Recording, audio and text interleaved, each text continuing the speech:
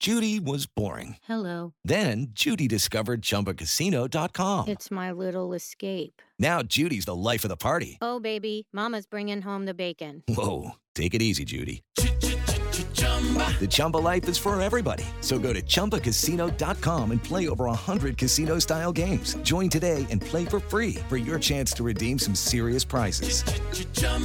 ChumbaCasino.com.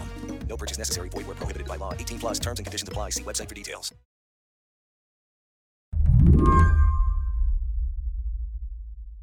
Something unusual happened to Slate senior writer Mark Joseph Stern this week. He found himself actually agreeing with Brett Kavanaugh, the conservative Supreme Court justice. And I cannot tell you how much I dreaded it because I knew it was coming. It happened Monday, during oral arguments at the Supreme Court in a case centered on the First Amendment and big tech. I knew that this was going to be one of those handful of cases every term where Brett Kavanaugh was going to come out swinging for the right side. And it was just like the embodiment of the worst person you know just made a great point. The case challenges two laws passed in Florida and Texas that essentially ban social media companies from moderating content. Conservative lawmakers in those states claim moderation violates the First Amendment.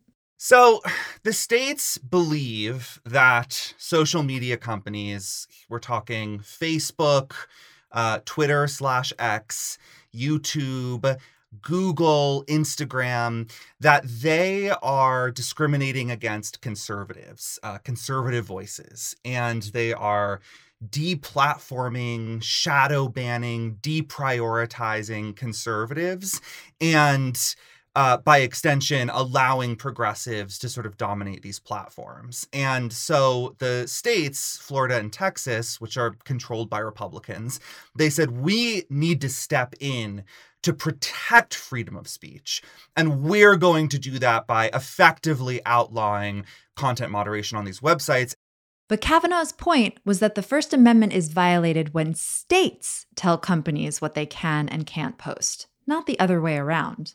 In your opening remarks, you said the design of the First Amendment is to prevent suppression of speech, end quote.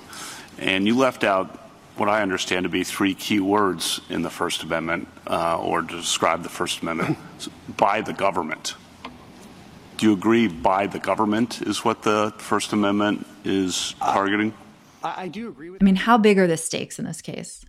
Huge, because these laws really challenge the internet as we know it, and especially social media as it has always existed. Really, the question is, can the government stick its nose into these companies' content moderation policies and force the companies to entirely redo their business model and how they operate and just kind of let any garbage onto their website and let that garbage float to the very top? That's not an internet that I particularly want to use, but that's the internet that these states are trying to force down our throats. So today on the show, the Supreme Court holds the future of the internet in its hands. Are they going to mess this one up? I'm Emily Peck, filling in for Lizzie O'Leary, and you're listening to What Next TBD, a show about tech, power, and how the future will be determined. Stick around.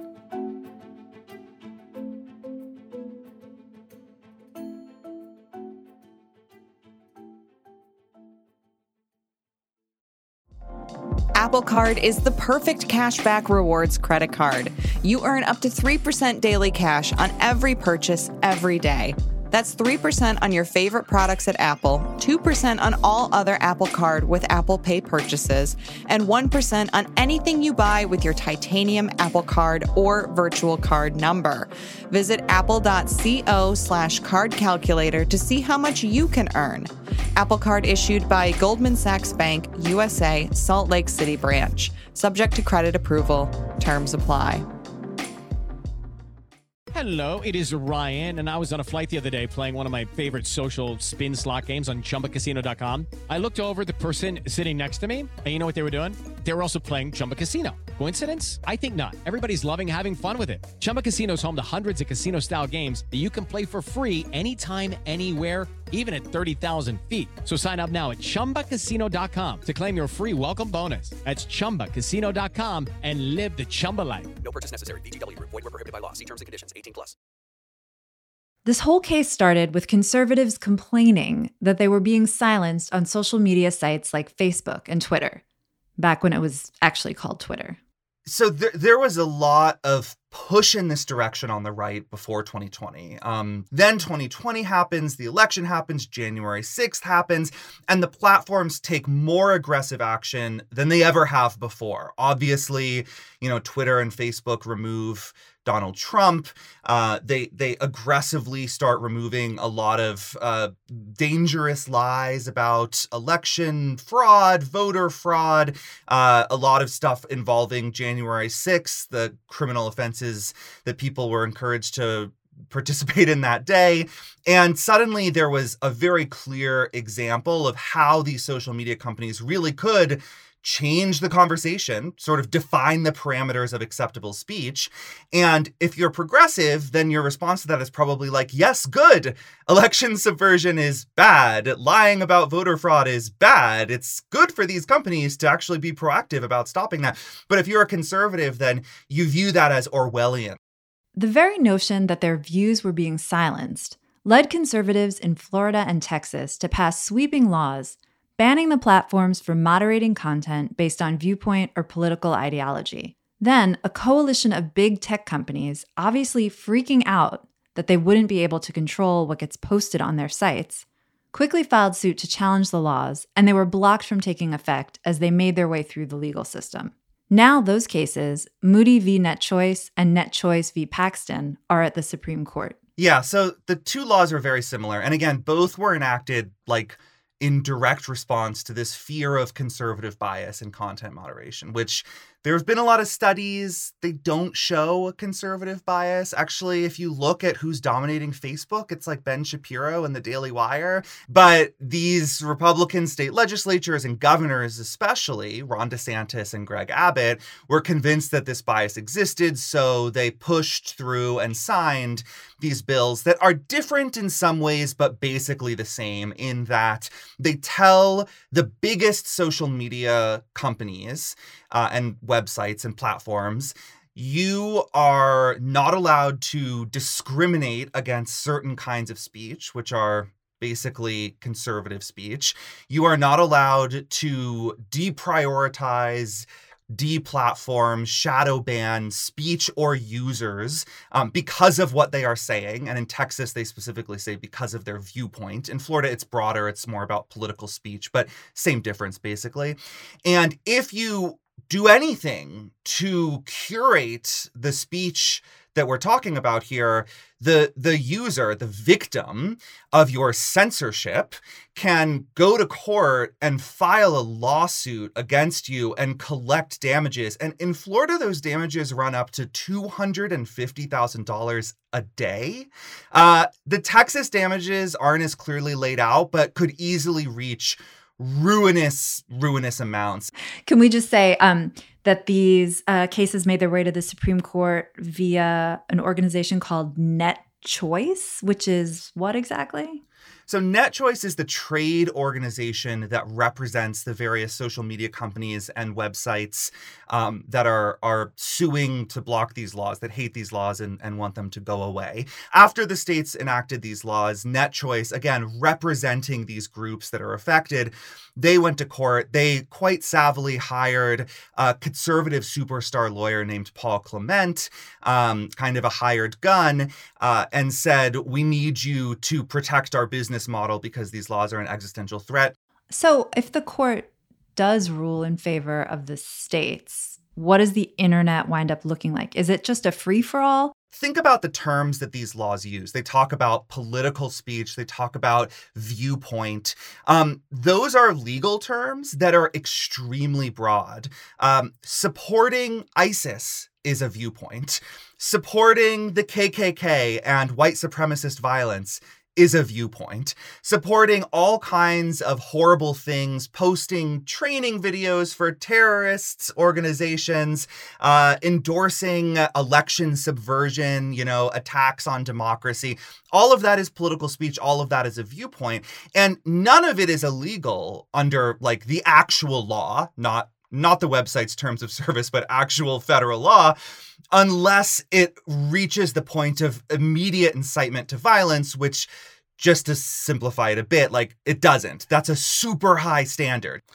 What the states have done by using these super broad terms about political speech and viewpoint is force the platforms to host pretty much everything. And so I do think the options for the platforms, should the states prevail, is either shut down in those states, geofence so that Texans and Floridians can't use your platform at all, or just fire all your content moderators, delete all of your algorithms, and say, all right, everything that gets posted, everyone can see. No more curation. If we know you like cat videos, we're not going to send you cat videos anymore. You're going to get ISIS training videos. And that's too bad because that's what the law says we have to do. Yeah, that's existential. Then those sites don't work anymore. You cannot sell advertising off ISIS training videos. You have to get the cat videos in there. You have to. And the companies know that. And that's why they're shelling out top dollar to hire the best lawyers in the game to try to secure a really, really strong victory at the Supreme Court. So what are the tech companies saying? What's their argument for why these laws are unconstitutional? So the tech companies say, look, the whole idea here that the states have put forth, that they're protecting free speech by regulating us, the companies, that turns the First Amendment on its head. The Constitution talks about freedom of speech. Of course, as Americans, we all know and cherish that. Of course. But it specifically says that the government cannot abridge free expression. It does not say that corporations are prohibited from doing whatever they want with the speech that appears on their platforms. And so the tech companies say, actually what you're forgetting here, Florida and Texas and your allies, is that we ourselves as corporations have free speech rights. I mean, there are a lot of cases to that effect, but let's just throw out Citizens United. The Supreme Court has said corporations have the same free speech rights as living, breathing individuals. That is a conservative decision, which creates a new kind of layer of irony here. But the tech companies in this particular case say, we are people under the law. We have First Amendment rights. And one of those rights, the Supreme Court has said over and over again, is something that's termed editorial discretion.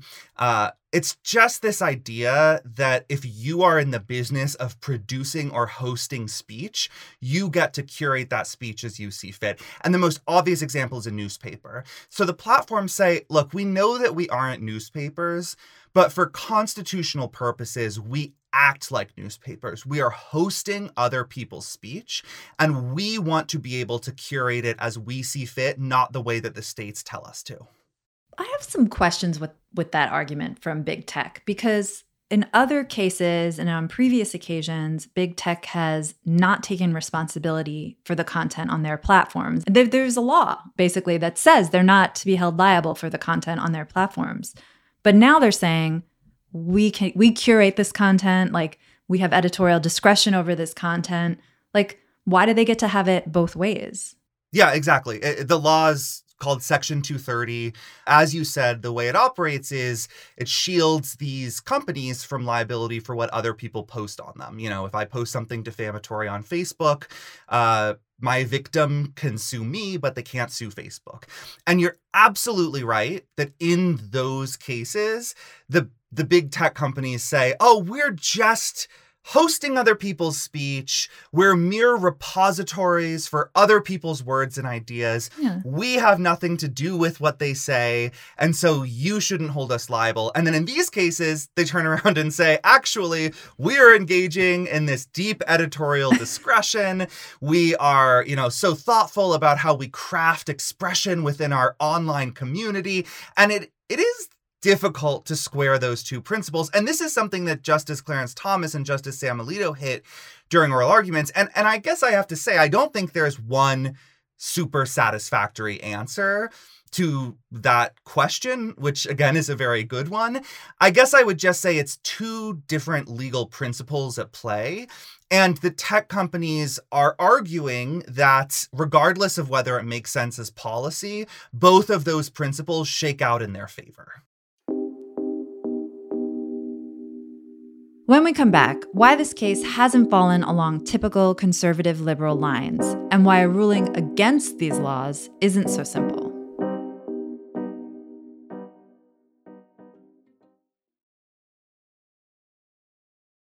The court heard oral arguments in the case on Monday this week, and the typical ideological vibes were a bit scrambled.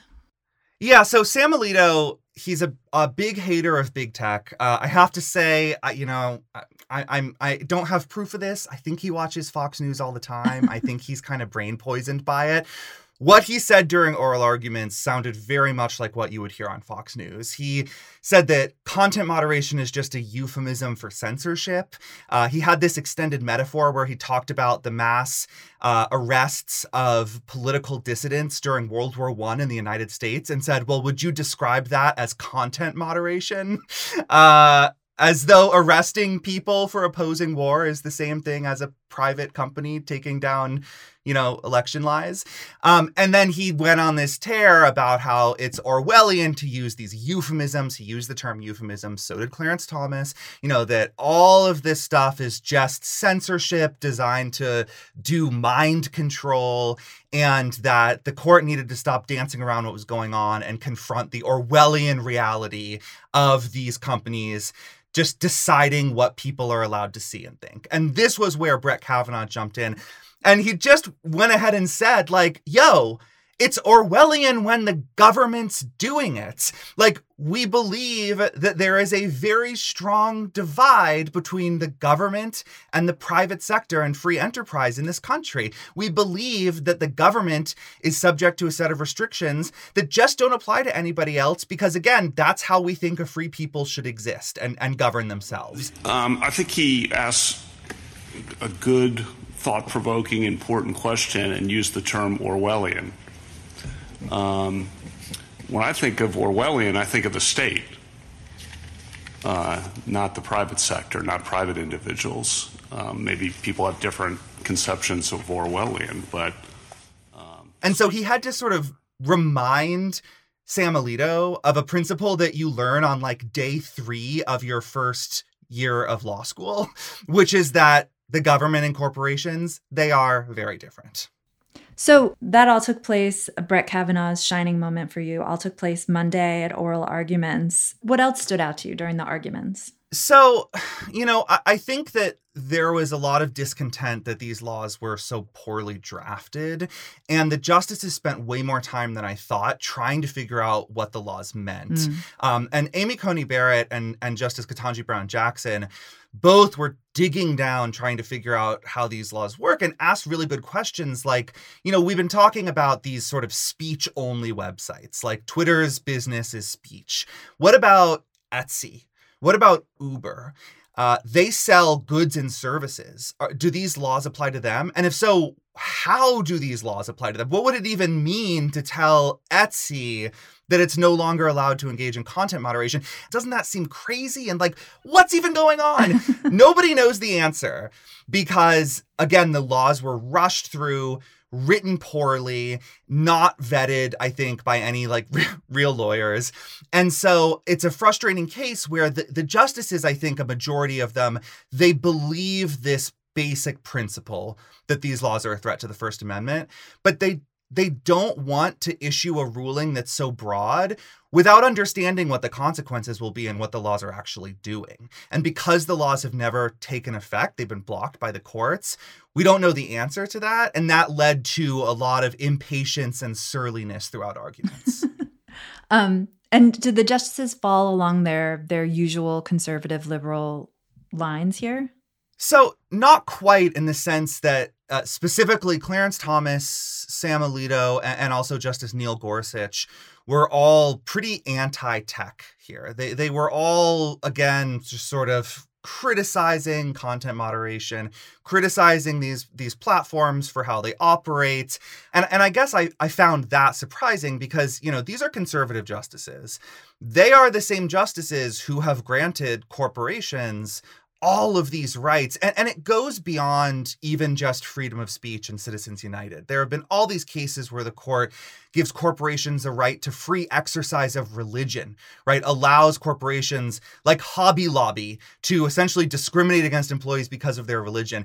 But here, all of a sudden, after all of those pro-corporate decisions, these justices come in and think that corporations have no First Amendment right to editorial discretion. I mean, I respect that argument when antitrust progressives are making it, when progressives who hate corporations, who think that corporations have way too much power, way too many rights, when they come in and they're like, we need to rein in these big tech companies, I get it. I get where they're coming from. It's not a total betrayal of their principles. This is in line with what they're always saying. But for Alito, Thomas, and Gorsuch to say that, I mean, that is just a complete departure from everything they have ever said about corporate personhood. And I think it is impossible to square it with their broader jurisprudence. I mean, it's sort of interesting big picture because everyone kind of hates big tech, liberals and conservatives, but for different reasons. But I mean, for the liberal justices, what were they thinking on this, or where were they going with this?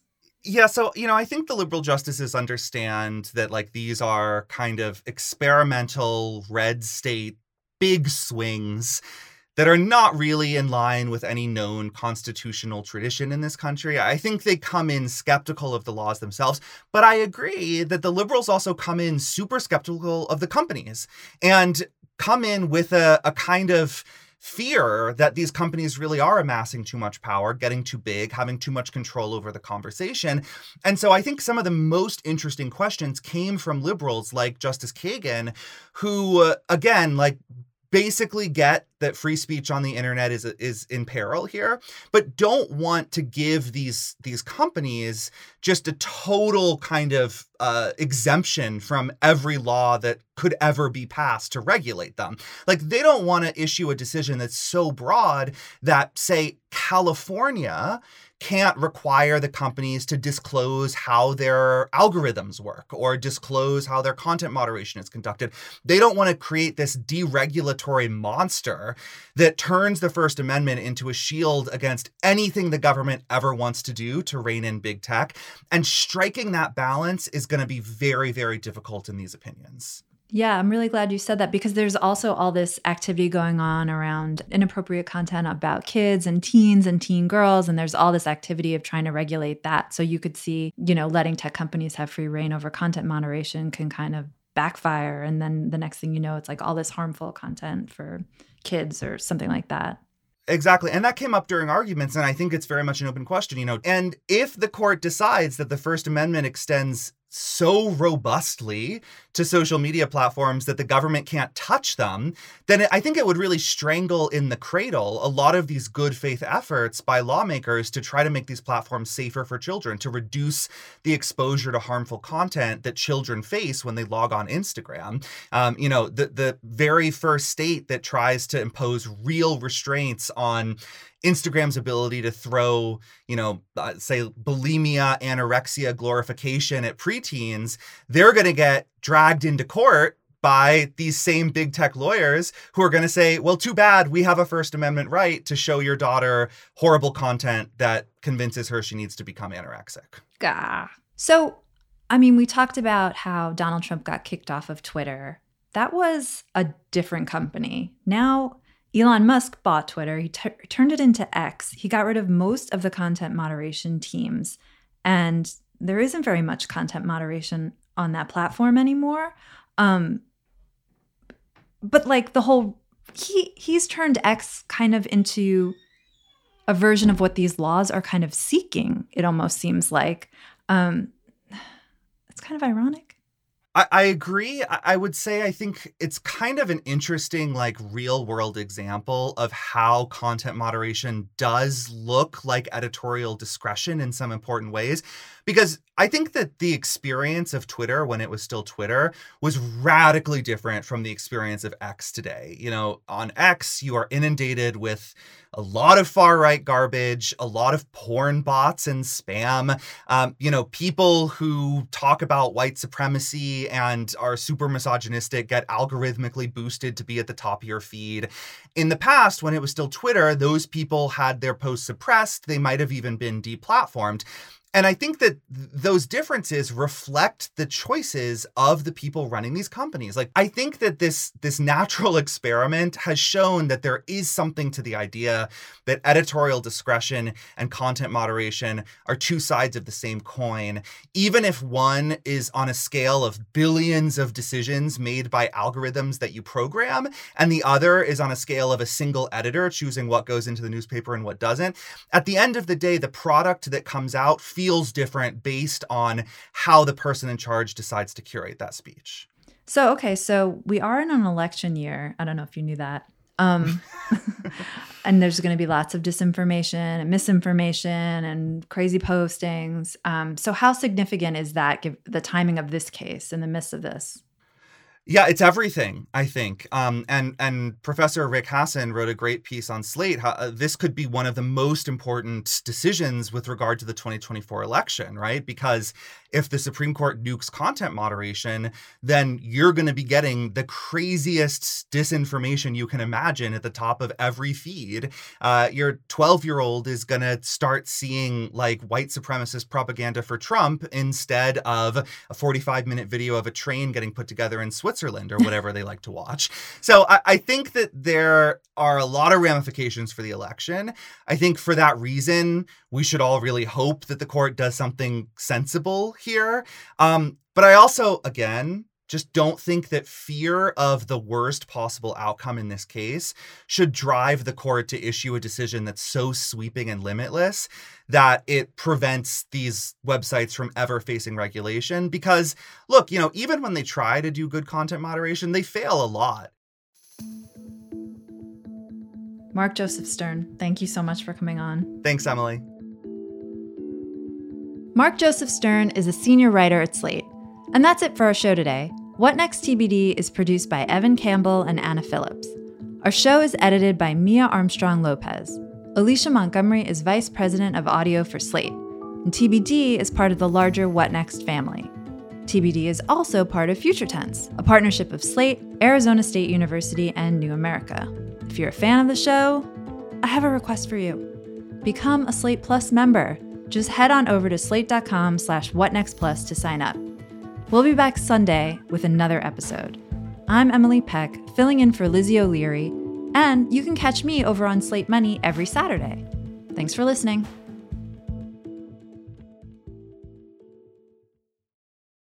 Step into the world of power, loyalty, and luck. I'm gonna make him an offer he can't refuse. With family, cannolis, and spins mean everything. Now, you wanna get mixed up in the family business. Introducing The Godfather at ChumbaCasino.com.